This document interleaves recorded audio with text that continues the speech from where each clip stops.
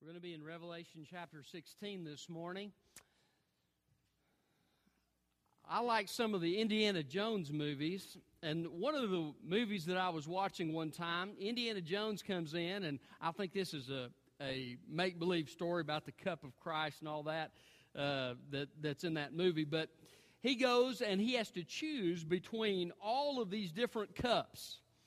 And the fellow that chooses before him does not choose wisely, and he takes of the water, and the curse comes upon him, and he starts withering up and looks like a ghoul, and then finally turns into dust and explodes.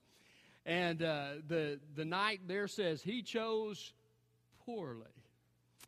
And so then Indiana Jones finds this cup that looks like a humble cup of a carpenter, and he takes it and he drinks, and he says he has chosen wisely. And so then he takes that cup, and he's able to use the water in that cup to heal the gunshot wound in his father.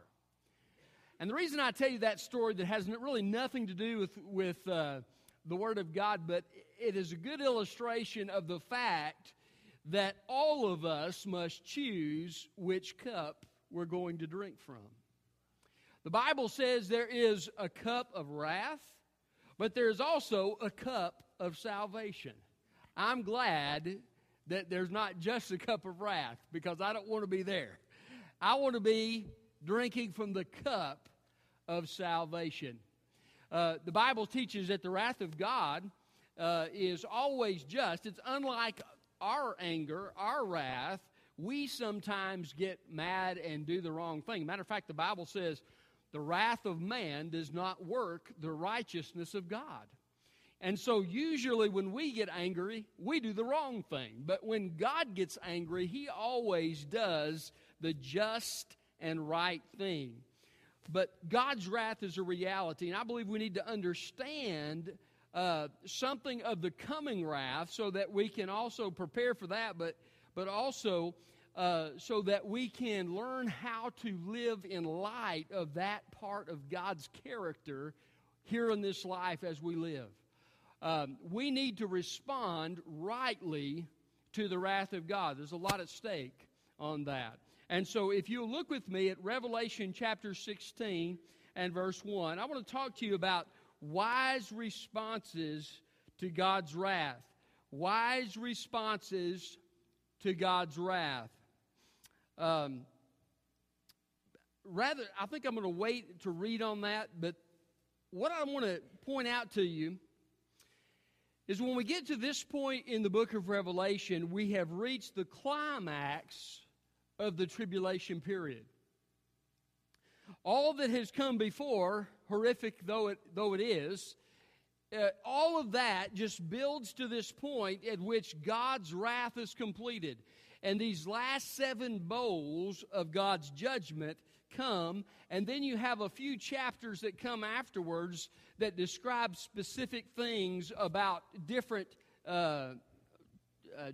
things that God judges as He judges with these bowls, but this represents the crescendo, the highest point of God's wrath in the book of Revelation and in the future time of the tribulation.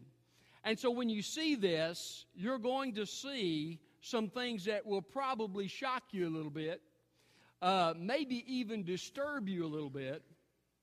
But when you look at these things through the perspective of God who created this world perfect, who created everything good, the Bible says God saw all that He had made, and behold, it was very good. And He said, just don't eat from that one tree. And they do it. Then, from time and time and time and time and time and time and time and time and time again, mankind makes a decision, and individuals within mankind consistently make decisions to rebel against God. God had a good purpose for you and for me when He created this world. He wanted it to be a good place. He wanted us to bring glory to Him and to have a relationship with Him unhindered by sin. But you and I chose. You know how I know you chose? Because the Bible says so. It says, all have sinned and fall short of the glory of God. And so every single human being that has ever lived has sinned against God. Now, the Bible describes this cup thing that I've been talking to you about as a process. I don't know if any of you have one of those little things on your refrigerator where you can stick your cup up and it'll fill it with water and kind of filtered water. And, sometimes I get kind of impatient with that. You know what I'm saying? Because I got things to do here. It's taking forever, And but there's a process that you have to go through to fill that cup up until it's ready to be drunk. Now, I like to drink from a big cup. I don't know about you, but I like to drink from a big cup. I like to drink a lot. And so I've got these big honker cups, if you want to use the term my wife likes to use. And I like to drink a lot. Now, not alcohol, okay? Some of you are in there probably thinking, I'm going to talk to him about that afterward. Now, it's not alcohol, but there's a process by which a cup is filled. Now, that's important because God's judgment doesn't just come on a whim. Matter of fact, the Bible says that God is slow to anger. He is abounding in love and rich in mercy to all who call upon Him. But there is a point at which the cup is full. And when the cup is full, then judgment comes. Now, this is not just one society or one country in the world, as oftentimes it is in Scripture when God's wrath comes and God's judgment comes. This is all of humanity. And all of the world has come to the place where the cup is full, and now judgment must come. And this is righteous and good judgment. Now, we all have felt the need for there to be justice before. We say, boy, I wish there would be justice upon those who cheat us and those who rape and murder and those who abduct children and all of these things. I wish there was justice. I wish it would come. And we all have that sense that justice should come, that the Hitlers of this world and the Pol Pots of this world and all of these rulers that have oppressed people, there should be a time of judgment. But God's standard is so much higher than ours, and sometimes that's what we don't get. When you look at this from God's perspective and the time that God has given and the witness that God has given, and they've killed the saints and God has sent an angel and they still haven't listened, and God has tried to get their attention with judgments and they still haven't listened, and everything they're doing, and even here within this series of bold judgments you find the people resisting God's grace. For those who resist God's grace, they have rejected the cup of salvation, and they have chosen the cup of wrath. And this is where we find ourselves in Revelation chapter 16. It's important that we know how to respond rightly to God's wrath. The first thing I want you to see is do not persecute God's people. That's the first way to respond to God's wrath. If you don't know Christ, don't persecute God's people. Don't take advantage of them. I remember the story of Abraham in the Old Testament. You remember God says, I will bless those who bless you and curse those who curse you, and so forth and so on. And Abraham goes down to Egypt. And he tells a half-truth about his wife, basically a lie, and says, she's my sister. Pharaoh takes her into his household to be his wife, and God strikes all of the officials of Pharaoh's household with a disease. And so Pharaoh finally figures it out, and he calls Abraham in there and sends Abraham out of Egypt. But there's this ongoing theme through Scripture that those who persecute God's people will find God standing on their behalf.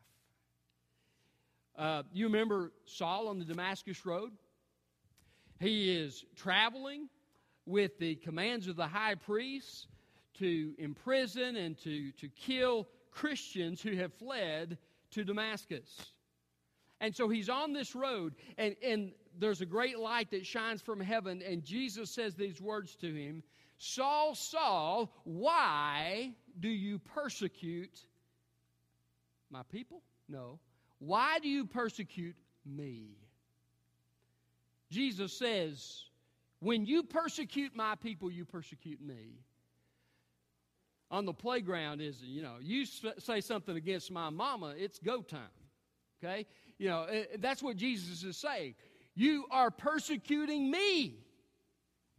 You are persecuting my people. And so Saul wisely responded to God, and he repented, and he became one of the greatest apostles. And so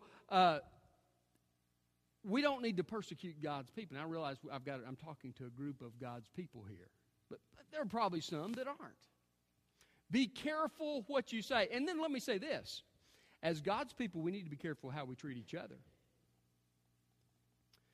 Now, we are not under God's wrath. That's true. Those of us who are children of God, the Bible says that we are not appointed to suffer wrath. Isn't that great news? Jesus took my wrath on my behalf, so I don't have to experience the wrath of God. It is settled for eternity. Praise the Lord for that. But it's still true that God disciplines His people. So be careful how you treat other believers in Christ, because you may find yourself fighting against Christ Himself. Do not persecute God's people. He gives the first three bold judgments here, and these are judgments for the persecution. You remember a few weeks back, we talked about the martyrs in heaven, those who've been killed for their faith, and they're crying out under the altar, Lord, how long? How long till you avenge us? For those who have killed us, for those who have mistreated us, for those who have sold us into slavery and done these horrific things to us, Lord, how long? The time has come. And God is bringing His judgment. So look with me at verse 1. Then I heard a loud voice from the sanctuary saying to the seven angels, Go and pour out the seven bowls of God's wrath on the earth. The first went and poured out his bowl on the earth, and severely painful sores broke out on the people who had the mark of the beast and who worshipped his image. So that mark thing backfired. Now, they may have been able to buy and sell for a while, but now it turns into a painful sore. Then look at verse 3. The second poured out his bowl into the sea. It turned to blood like a dead man's, and all life in the sea died. So God turns, I don't know if you remember the second trumpet judgment. Part of the sea is turned to blood. Now all of the sea is turned to blood. It's not just blood, it's blood as of a dead man. So it's polluted and vile blood, and it kills everything that lives and breathes. And some of you say, Preacher, do you really believe that? Absolutely. If God created all of human beings and He created all the universe with a word, He can turn the sea to blood if He wants to. He's God. And I believe that this will be a great judgment. And so you see all sea life. Can you imagine that? No seafood. You won't be able to go to Red Lobster during the tribulation when you get to this point, okay? If there even is still a Red Lobster. You won't be able to go. No sea life will survive this judgment of God. And so great economy effects to this. And then look at verse 4. The third poured out his bowl into the rivers and the springs of water, and they became blood. So now not only are the oceans blood, but the streams and rivers are blood. So both fresh water and salt water are blood. And look at the reason for this. Verse 5. I heard the angel of the waters say, You are righteous, who is and who was the Holy One, for you have decided these things. Because they poured out the blood of the saints and the prophets, you also gave them blood to drink. They deserve it. Then I heard someone from the altar say, Yes, Lord God, the Almighty, true and righteous are your judgments. So they have shed great blood in killing the people of God, and now God has given them blood to drink. There will be a day of justice. Not just for the people who have murdered the people of God, but for the people all over the world who have done horrific crimes. There will be a day when people will answer. There's also grace found in the cup of salvation. Now, you may say, well, you don't believe that God would forgive a murderer. Absolutely I do.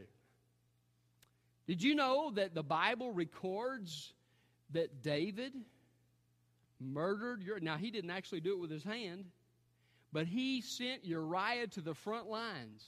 And he told Joab, he said, don't think about this, Joab. You just send him out there in the worst of the fighting, and the sword devours one as well as another. But he, through his decision, murdered Uriah to cover up his own sin. And the Bible says that David was forgiven.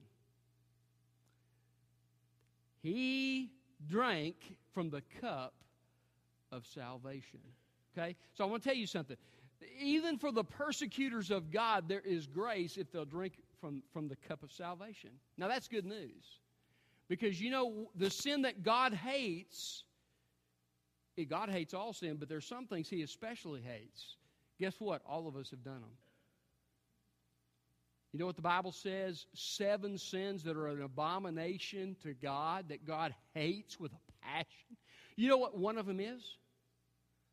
Lying lips. Lying lips. Who of us have not told a lie at some point in our lives? Now, hopefully you don't go around telling them all the time. But the fact is, that is a sin that God hates. I mean, He's not just, oh, well, that's wrong. No, He hates it. He's passionate about it. Aren't you glad there's a cup of salvation to drink? I love that scripture. Paul writes in one of his letters, and he says, all these types of people will not inherit the kingdom of God. And he goes through this long list of sins. And then he says, and such were some of you, but you were washed. You were cleansed. You were sanctified by the blood of Jesus. Isn't that good stuff? Praise God for the cup of salvation. So responding to God's wrath wisely, do not persecute God's people. Then secondly, do not wait to be saved. Do not wait to be saved. I was reading about the advice they give to people who have heart problems. And they say, if you're having chest pains, you don't need to wait longer than about 5 minutes to call the ambulance. If you have chest pains for 5 minutes, don't you hesitate. You pick up that phone and you call right then, because if you wait too long, you may miss your opportunity to be saved. Same thing is true in spiritual things.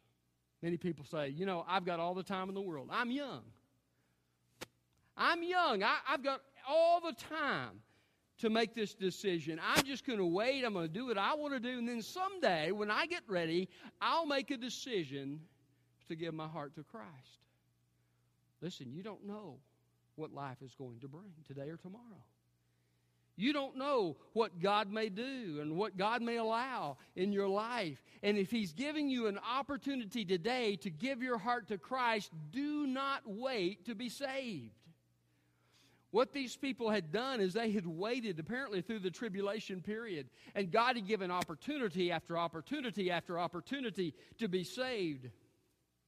But now the time of God's deadline had come. And 2 Thessalonians 2 talks about the fact that there comes a point at which God's Spirit no longer strives with man. And we'll talk about that more in a second. But the Bible says that we have a limited time to respond to God. So we need to take the opportunity that we have to drink of that cup of salvation before it's too late. Look at verse 8. The fourth poured out his bowl on the sun.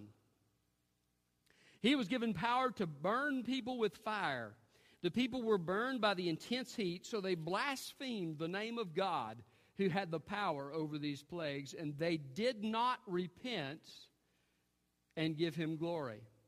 The fifth poured out his bowl on the throne of the beast, and his kingdom was plunged into darkness.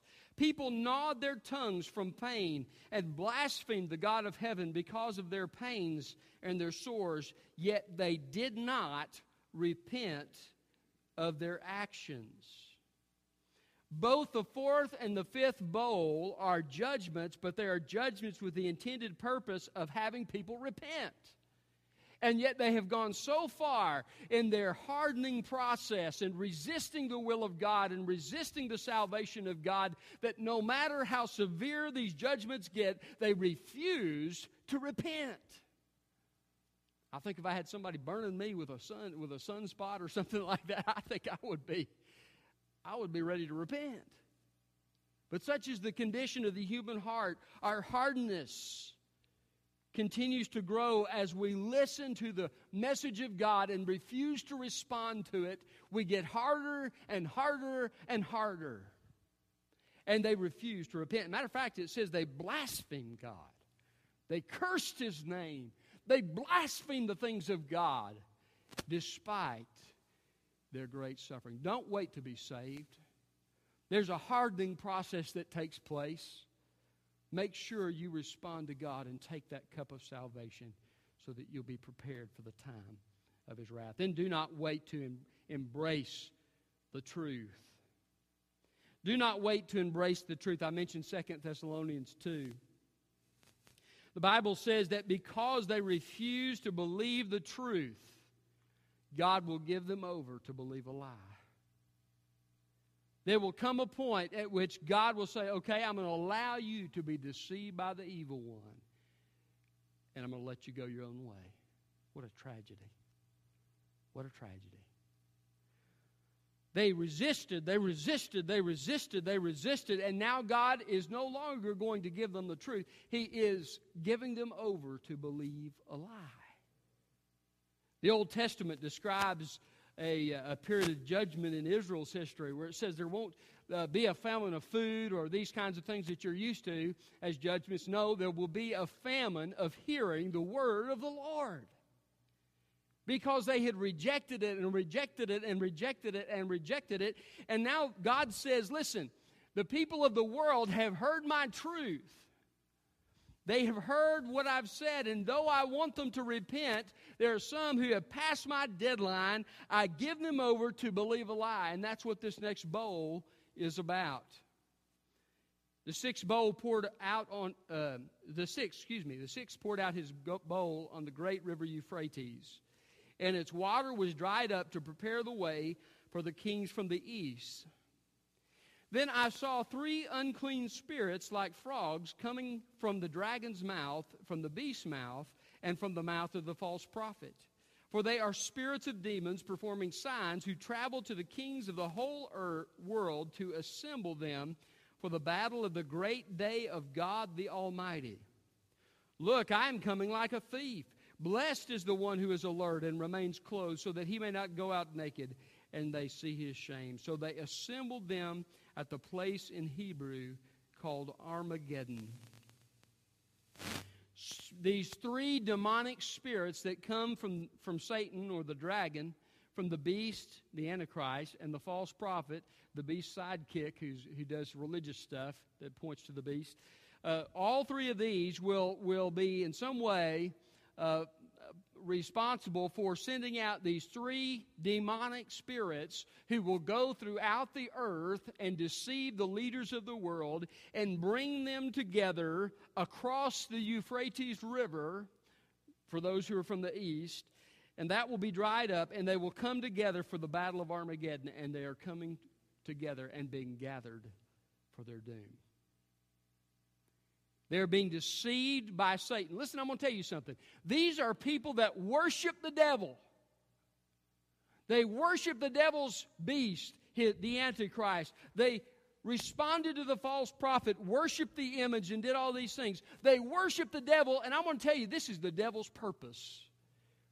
The devil doesn't have a good purpose for them. He wants to destroy them. And so these demonic spirits, now it's all under the control of God. God's allowing this to happen. They've rejected the truth, so God's giving them over to believe a lie. And these demonic spirits are going to deceive the people, and they're going to gather them together for God's judgment. But it is the purpose of the enemy to destroy you. Don't you let the enemy deceive you. Don't you let this world deceive you into thinking that if you go the world's way and you embrace the patterns of sin in this life, that good is going to come from it. Ultimately, there may be pleasure in sin for a season, but the end thereof is the way of death. Satan's purpose was to destroy them. Don't wait to embrace the truth. The fact that you can sit in this building, we were talking about religious freedom in Sunday school this morning some, and the fact that you can assemble in this building is a great privilege. Men have fought and bled and died so that you could sit and hear the Word of God. It's amazing. I was listening to the radio this week, and they were describing people in different parts of, obscure parts of China that have very few books, and the books that they have are worn and tattered because they passed them around and so forth and so on. And the books that they were using were Bibles. And they were talking about the fact that these missionaries brought these Bibles to these people in China who don't have them, and it's so precious to them, and they would clutch the Bibles to their chest and say, "Thank you so much. Thank you. Thank you for this precious gift." And week after week, we listen to the Word oftentimes, and we don't heed it if we even bother to come.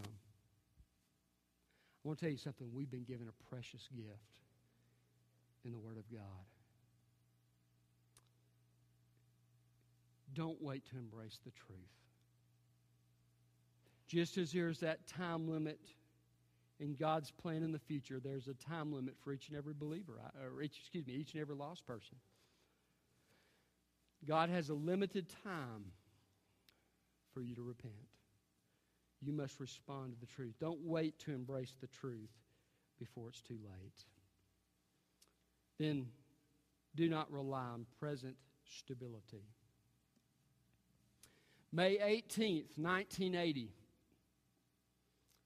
something dramatic happened. Mount St. Helens erupted. People were going about their normal, everyday duties, going to work, going to school, doing their normal activities. No one thought anything would be different that day. And in one instant, boom, everything changed. Over 200 homes destroyed, 57 people lost their lives. It was the worst volcanic event in America's history. In one instant. Don't rely on present stability. Your life may be stable, things may be going on the way they've always gone on, but don't assume that it's going to continue to be that way. At any moment, things can change. You see, the seventh bowl is poured out. The loud voice came from the sanctuary, from the throne, and said, "It is done." There were lightnings, rumblings, and thunders, and a severe earthquake occurred like no other since man has been on the earth, so great was the quake. The great city split into three parts, and the cities of the nations fell. Can you imagine that? With this one event, every city on earth will fall. That's a disaster. Babylon the Great was remembered in God's presence. He gave her the cup filled with the wine of His fierce anger. Every island fled and the mountains disappeared. Enormous hailstones, each weighing 100 pounds, fell from heaven on the people, and they blasphemed God for the plague of hail because the plague was extremely severe. Now, this is just the precursor to Jesus coming back, okay? that part of this seventh bowl is Jesus coming back and winning the battle at the Battle of Armageddon. But before that happens, this will take place. I mean, can you imagine? All the cities of the world destroyed. The great city split into three parts. I kind of think that's talking about Jerusalem. Some people think it's Babylon, but I think it may be talking about Jerusalem because there's other scriptures that talk about Jerusalem being split. But all the mountains and the islands are moved and destroyed, and the earthquake, the worst earthquake in the history of mankind, will take place. And that's why everything's going haywire. Because it is so terrible of an earthquake that it affects the world. And the Bible says that there'll be these great hailstones falling. Now, I lived in Texas for a while, and one of the things they have from time to time is really bad hailstorms. And there were a number of times I'd watch the news, and people, all their car windows are busted out, and some of their homes, all the windows are busted out, and people injured by the big hailstones that fall and so forth and so on. But we're talking about maybe a hailstone like that. These hailstones will be unlike any that we've ever seen before. And they'll kill you if they fall on you. I mean, it's going to be serious business. Can you imagine the hail damage claims on that one? I tell you what, it must be incredible. But this judgment will be so global that it will affect human beings as never before. But you know what mankind's response is? It's not, Lord, have mercy on us. It's to blaspheme God. So in this instant, everything changes. Can I tell you, I have been in hospital rooms, and I've been with people who have lost loved ones, and they didn't expect to lose them. It just changed in a moment. Can I tell you, don't assume that your life will remain stable. Respond to God by taking the cup of salvation before it's too late. The cup of wrath is real. And the cup of God's justice is real, and it will come. It will either be exercised upon Christ, it already has been, on your behalf, or it will come upon you if you fail to repent. Don't make the mistake of being unwise when it comes to eternal things. How do you respond wisely to God's wrath? Don't persecute God's people. Don't wait to be saved. Don't wait to embrace the truth, and don't rely on present stability. Let's pray. Father, it's sobering to think of your wrath. But Lord, I thank you that you are a God of justice, and that the injustices of this world will one day be settled. And furthermore, Lord, I thank you that you sent your Son to bear my wrath and my penalty in my place. God, I can't understand that kind of love.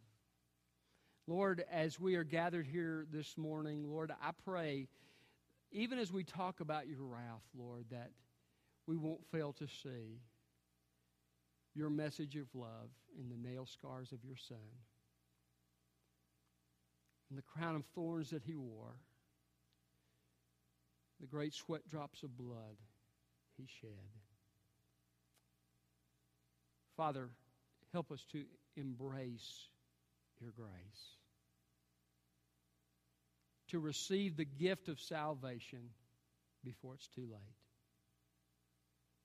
to recognize, Lord, that you sent the best that heaven had for us so that we could be forgiven and have eternal life.